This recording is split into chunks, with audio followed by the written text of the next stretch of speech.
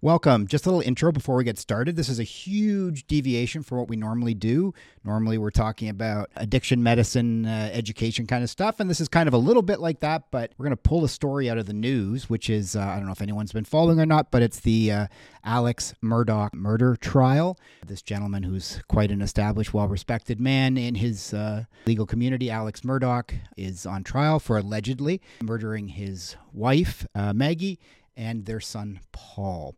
So why are we talking about this at all? We're not a crime show, but this gentleman open about his opiate addiction. And the question we're looking at is, can somebody do $50,000 a week in opiates, which is what he alleges. It's both what the prosecution is looking at and the defense using it as in different ways.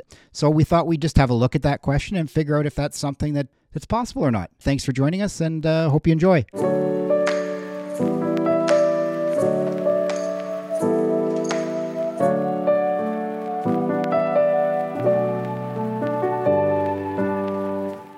I know I threw this story at you in the morning, but there's a story in the news about this gentleman in South Carolina who has allegedly murdered his wife and his son. His name is Alex Murdaugh. And why am I bringing this up in an addiction podcast? Might be the next question. Well, JP, I mean, why are you bringing this up in an addiction podcast? Well, that's a great question, Wip. I don't know where you came up with such riveting questions. So his defense has brought up the story that this gentleman has an opiate addiction. Yep. And he's spending upwards of $50,000 a week on opiates. Yep. And this was in People magazine yesterday. So. Yep. And a lot of people saying, oh, $50,000 a week, that's impossible. So I thought, hey, that's kind of in our wheelhouse. Is it just to even look at that question? Is that possible?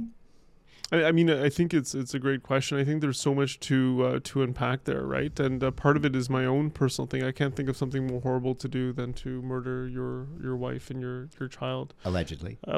So fair enough. So, but there have been cases we've seen in the news where men have done this, right? Where men have murdered their wife, and sometimes it seems like it's out of anger. There was that one person who drove a Tesla or something in California. And I just can't think of something more horrible. And that in itself just brings a different experience in my mind and body, right? Ironically, I think the Tesla guy was a physician. Yeah, Indian physician, right? And it was funny, because it's not funny, but you are like, hey, what's going on with you people or something, there's 4 or 5 headlines in the news where these Indian physicians have murdered their wives and their kids. And I'm just like, oh shit, well, at least it's a standard that I could definitely surpass, in terms of moral and ethics and so forth. But what horrible things that have happened in the news. And you don't know how much of it is just glorifying, or because that's what people read about, or is there a trend? I mean, I find it so viscerally uncomfortable. But I think we can pull back to that simple question, right? How much can people spend on an addiction? And one of the cases I remember so well was around, and it was interesting because I've known the person for a while now, and it was someone where they never heard of buprenorphine. And, they had a 10-year addiction. And when they got on buprenorphine, they're like, what the hell? They lost her. And this person was a business person, right? And so they see the housing prices go up. So they see all that stuff go up. And they're like, I lost my house.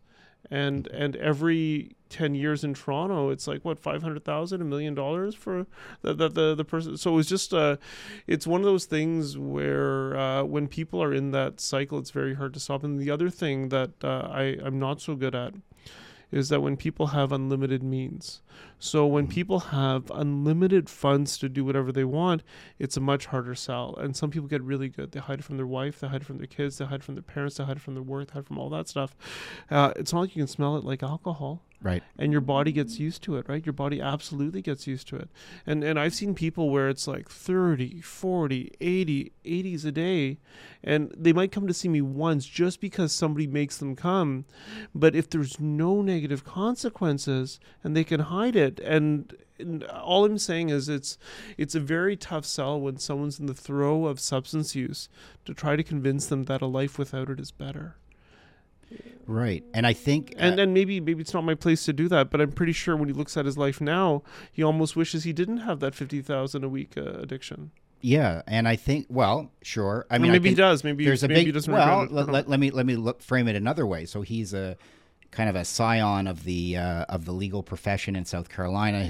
His father's was one of the top judges. His grandfather, his great grandfather. This guy is an established. So it guy. wasn't poverty that led him to. It's not poverty, but that's not the point. My point is that in order to get that buprenorphine that you're talking about, you got to come out of the closet. You got to go to an addiction doctor. You got to go to a physician. Oh, I didn't even think about that. Right. So you can't. It's not like he can get that illicitly. Although, funny enough, I have heard of. I've supported multiple patients that have bought and sold buprenorphine illicitly. Yeah, no, absolutely. And in Which some areas seems ridiculous because it's so accessible. Well, no. For us. It's accessible for us, and because with OW, ODSP and stuff, it's so available here, right?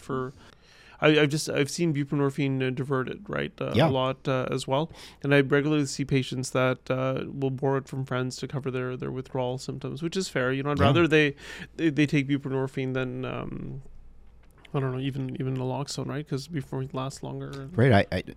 I remember a patient that brought in a jar of it that was really hard to look at because it was covered in saliva in the jar.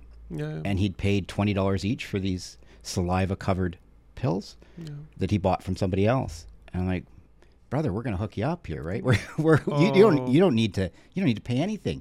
You got a drug plan; it's covered 100%. Let's throw this jar away, right?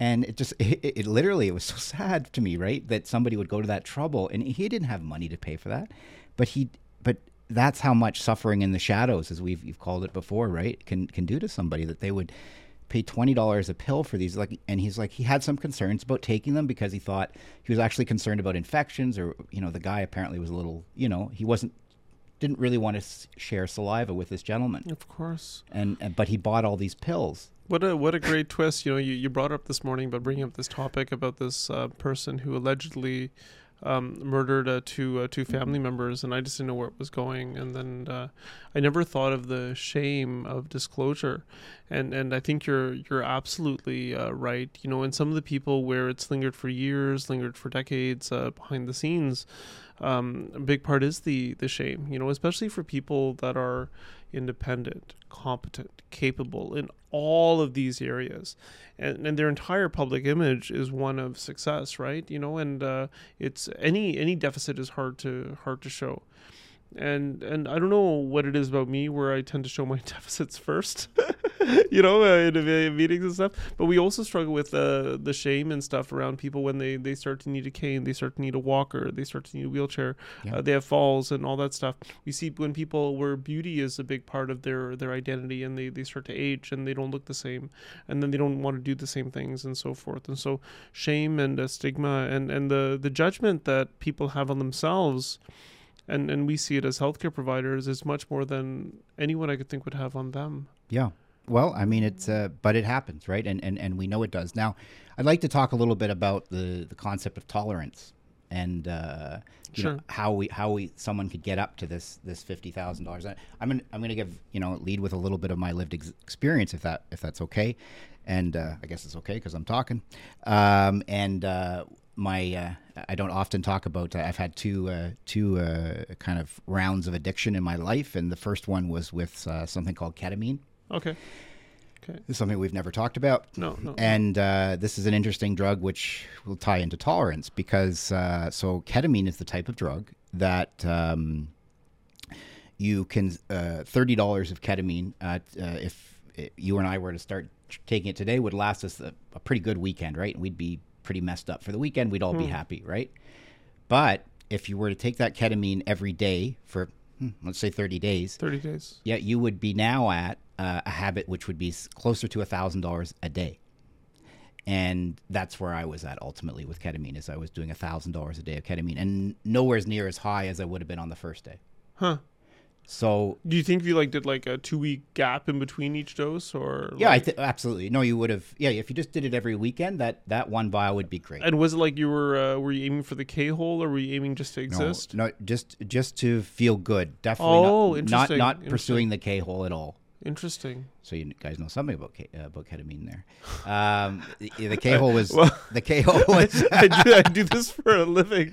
All right, like my job. Like I mean, obviously, there's a lot I don't know, right? Like you'll see, but yeah, like because with ketamine, I also didn't know how to get people off of ketamine, right? Especially if it's a part of the culture, right? And then they sometimes have urinary side effects and stuff too.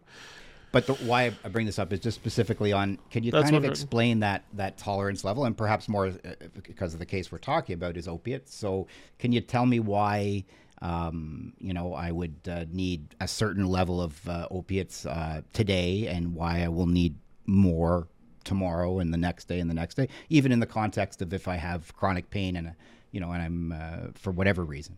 There's ventral tegmental area and there's the nucleus accumbens. These are two areas in the brain. And that's really where we're going to spell those out for people. Sure. I mean, that's where the reward comes from, right? It's from the dopamine that comes from there. And it's a bit sort of controversial, the scientists are getting better and better at it. But, is it the firing of the neurons? Is it the dopamine released to the area in between? Is it how the dopamine is released and fired? And on the other side, where the nucleus accumbens, they have these receptors. That respond to that heightened dopamine in the brain, and if you keep flooding it, they're going to stop. Like some of them have like time things where for a certain period of time they sort of cut out for a bit. Sometimes they have downstream messengers where things happen where it's just basically what ends up happening is that it's like you flood the system. But then anything that you flood the system with, right? Like, say, even if you're sitting in a room and there's like a loud noise in the background all the time, eventually you stop noticing the noise, right? And the same thing happens for these cells in the brain that are there for reward. Eventually you sort of stop noticing it. It's complicated for opiates because opiates don't they're like this indirect thing for the release. They also work on this the amygdala. They also work on this PAG area, and what those areas do, they do anxiety and pain and fear, right? And so part of the opiates is you get this reward, right? But it's a secondary further away, and then with the fear, it makes that go away as well, right? The fear, the pain, that kind of stuff. But basically, I think a simple way to look at it, it's almost like if you've got like something like you've got clothes on your skin, right? When you put the shirt on, you feel the shirt. Yes. After a while, you don't feel the shirt. You need a bit more pressure, right? And the brain sort of adjusts to what's there for that.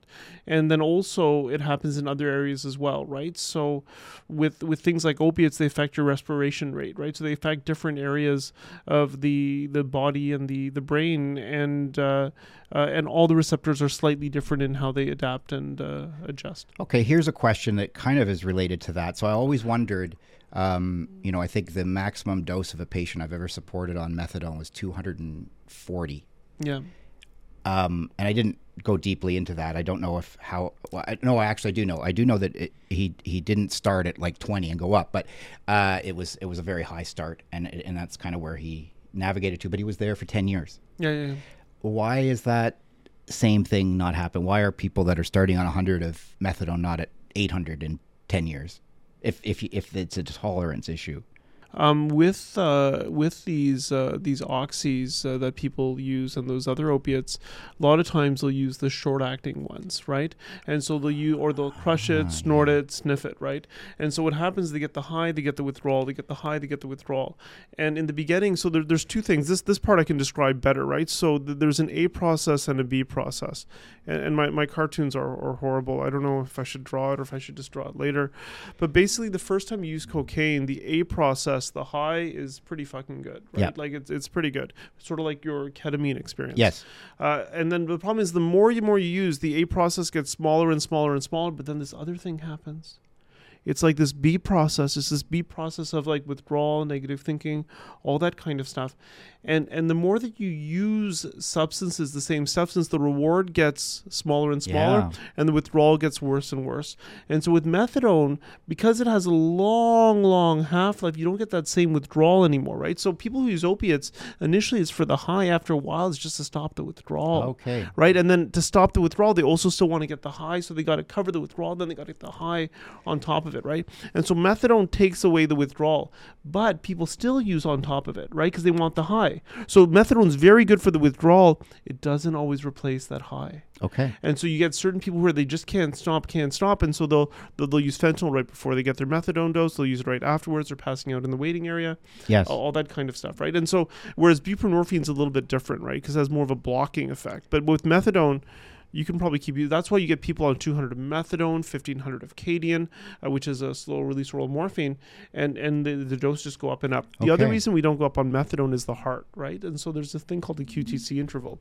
And when you look at the data, it's not fully clear how much it actually increases the risk of having an arrhythmia, but the higher the QTC interval, and some psych medications cause this as well, you have the risk of just developing this arrhythmia and your heart stopping. Right. And so you have to weigh that risk as well.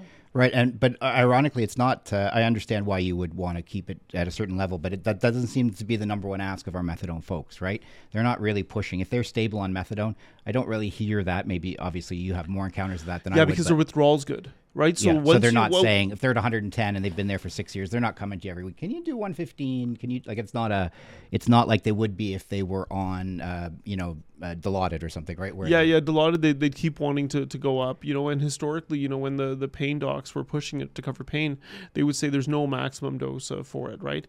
And I suspect, I might be wrong, I suspect it has to do with the waves. Yeah. Right, because even if you're on like hydromorph content or oxycodone, usually you have to do twice a day or 3 times a day dosing, right? And so when you talk to people who work in hospital, like those pain service people we work with, they always do 3 times a day dosing. You talk to chronic pain physicians like physiatrists, they'll do the twice a day dosing for it. And so it's really hard with 2 times or 3 times a day to get that right level, because it's always going to come down. Whereas the methadone, it just sort of goes up and it just lingers. Right. So back to our case at hand here. So if, again, this is all, well, it's not allegedly about the substance use. This is both what the prosecution and the defense are saying, that he has this opiate use. So he's acknowledged it and he's open about it now, after he's been charged with murder. But it's, he's going up. If you could get to that $50,000 a week, it's because he's chasing that A, right? He's often a phrase uses chasing the dragon. Or he's trying to stop the withdrawal. Right. It's both, right? So during the day when he has to work, he's probably just trying to stop the withdrawal, and then the evening he's trying to. And this is why buprenorphine is so good, right? And we don't always talk about this.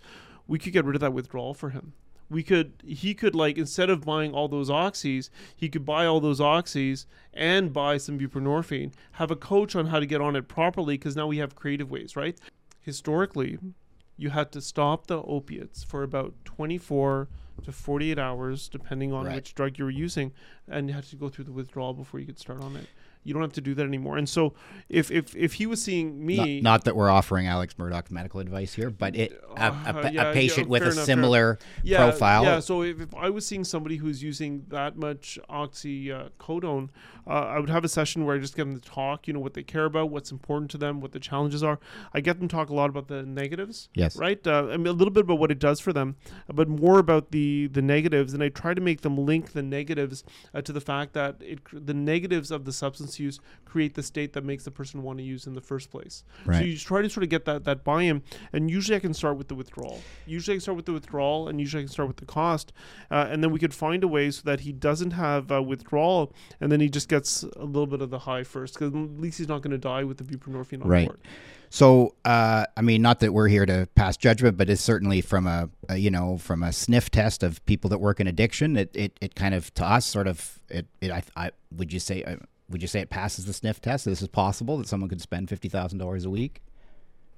I think so. I think somebody could spend that much a week. Yeah. I would hope they would have some business partners that would help them find another way to function and I think it, right? Unfortunately, this has been one of the challenges. So why the and I know I just sprung this case on you. It wasn't something you're familiar with, but just to give you a little bit of the background, is the allegation is that he had already stolen somewhere in excess of $10 million from his law firm to pay for the oxycodone.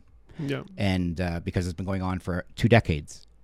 That's his disclosure. That's their allegation. So I don't think we have to say allegedly before that. Yeah. So he'd already been behind this, and the allegation is that this murder was done because he was about to be exposed for that theft, and he's facing also 99 financial charges in addition. 99 felony financial charges for the theft, from stealing from the trust funds and all these situations. So he was in deep.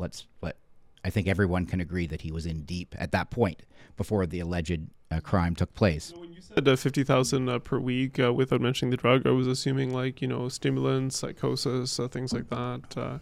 But it'll be interesting to see what plays out. Although I'm probably not gonna. I find these. It's upsetting, it's really upsetting when you hear about these things. My point is that there's certain people that prefer the oxys because it's a pill. Right, it's a pill. It's made by a company. They know what's there. They know what the dosing is. They know the amount, and they're not going to want to switch over to something that's unpredictable. Right, right. Like some kind of goop or gunk or whatever fentanyl looks like. Yeah, what fentanyl looks like at that time. And again, he's trying to keep control of things, I would imagine, obviously, because it's in the shadows, as we've said before, and so he probably wants just the brand name product. So you got to pay more to get it, and there's a huge problem with people. There's a huge opiate crisis around the world, but in particular, apparently in South Carolina. So this is where this gentleman practiced. The other thing is, in a lot of these places, I've looked at South Carolina, they have a lot of very rigid policies on even getting access to methadone or buprenorphine. So here we regularly use it as a harm reduction tool, which is what methadone originally was considered. And you can show up, we'll give you some tablets, all that stuff. There, I don't know what their rules are, right? You have to be a certain kind of prescriber. Maybe you have to document that you've given it to this person. It's not as low barrier access. Yeah, not as low barrier access, and I mean, and to be honest, I know people that have had mental illnesses that are scared to get treatment because of it getting in the system and stuff like that. Sure. So I can't imagine what a lawyer is like after having tried so many cases, seen so many judge things, to even have one medical report that he has an addiction, right? Exactly. I can't imagine what that would be like. I mean, the story why it kind of caught my eye is that I don't like the fact that this addiction was tied into this criminality, in the sense of, I'm not saying there was criminality, but if that seems to be the allegation, well, I was a drug addict per se, so that's why I did it, right? That seems to be what. Oh, you don't like the drug use as an excuse for a crime? Yeah. I don't like the connection of the two, that the it's not good for our patients, right? Like they're not all criminals. Exactly. And the same thing happens with like bipolar disorder and schizophrenia. Yeah. The rap that they get it's horrible, right? Like just because you have schizophrenia or bipolar doesn't mean you're going to kill somebody or steal something. Yeah. There's so many people that have those diagnoses. Exactly. Yeah. But the way that it's presented in the media, I get very upset by that. Yeah. So that's how it. That's how it keyed into me first. Drug, just because he has. I get it. He could also have a drug addiction and be a murderer, but it doesn't mean that the drug addiction is connected to this murder. I mean, and that's why I think I immediately went to the stimulant psychosis, because I was like, why are they making such a big deal out of the drug addiction? Yeah. But I'm not familiar with, being high on opiates resulting in you planning to murder and kill someone, right? I don't think that I've seen, like, with stimulants where people's brains are vulnerable, where they get paranoid and suspicious. They come with this whole story that they believe is real, right? And I've seen that in the news and otherwise, but I've not seen somebody who uses opiates who murders somebody, right? And it being because of the opiates, if that makes sense, right? Like I've not seen that, right? But I've only been working 10 years. I don't see, or 12 or 15 years. But it doesn't mean there's a correlation between the substance use. Drugs don't make people steal, and they don't make them kill their families. Yeah. I mean, they're notwithstanding psychosis. Steal sometimes people steal because they need to maintain the addiction, right? That I can. It happens. Like, whether it's going to the dollar store and taking some rubbing alcohol, or whether it's like the person that you said had no means, but they got the $20 tablet of buprenorphine. Yes. And I don't ask about those things. I don't know if I should be. Right. I don't ask. I'm just happy that they're there, and then I just try to reduce the risk and the harm. Right. But there are people, such as myself. I made it through the journey, and fortunately was able to keep myself financially together the whole process, and I've never taken anything from anybody. And I think there's a lot of people like that, especially a gentleman that has the means that this gentleman had or has, right? He still has millions of dollars of real estate. He still, he had, millions of dollars in the bank. I mean, he probably could have kept it together without stealing money. And I get it. There's a connection in some ways there of the desperation as to what people will do. But it's not an absolute, right? And Right. correlation doesn't mean causation, and I don't even know if it's correlated. Like it might be. I don't know. Like and I think it's wrong to imply that, because it does harm to a lot of people that almost they had like very little choice, right? Yeah. Because once the addiction grips you, or the opiate use grips you, even if you care about other things at first, you stop caring about them, more and more that you get deeper into it, Yeah. And I always want to be mindful, because some people choose to use and all that stuff, and that's their choice too. Maybe I could just summarize the take homes, because I think we're like a little bit, we went through a few different ideas. I didn't know where we were going with this. I do know now, and I'm really glad you brought this case up. Right, so I think there was a story in the news that interested you, right? And you're like, hey, let's chat about it. And you thought that, hey, 50,000 a week, is this realistic? Yeah. Right, and and then you thought about what would be preventing this person from getting treatment, because the harms of spending $50K a year over 10 years, or whatever, 10 million that he stole, and this whatever happened now is much worse than getting treatment would be on anyone's life, right? Sure. Well, maybe not. But at the time, who knows? At the time, who knows? Yeah. And the stigma piece, and then also around the tolerance piece, right? And I think the A process, B process is something that would be a lot of fun to talk about, because there's a very clear biological basis. There's a lot of animal models, for it. That talk about it, and it also explains why certain drugs work for certain things, right? And so methadone is very, very good for the withdrawal. Doesn't help everyone with the cravings and so forth. So okay, all right, and that's our take on the Alex Murdaugh case, and may Paul and Maggie Murdaugh rest in peace. Oh God, yeah. Okay, thank you. You.